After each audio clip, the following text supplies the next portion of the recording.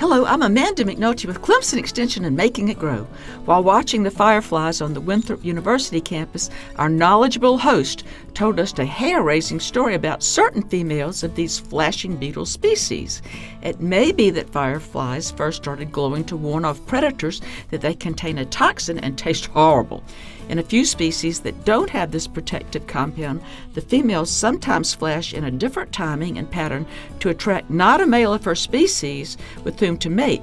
Really, she's after an unsuspecting fellow from a different group that does contain that compound.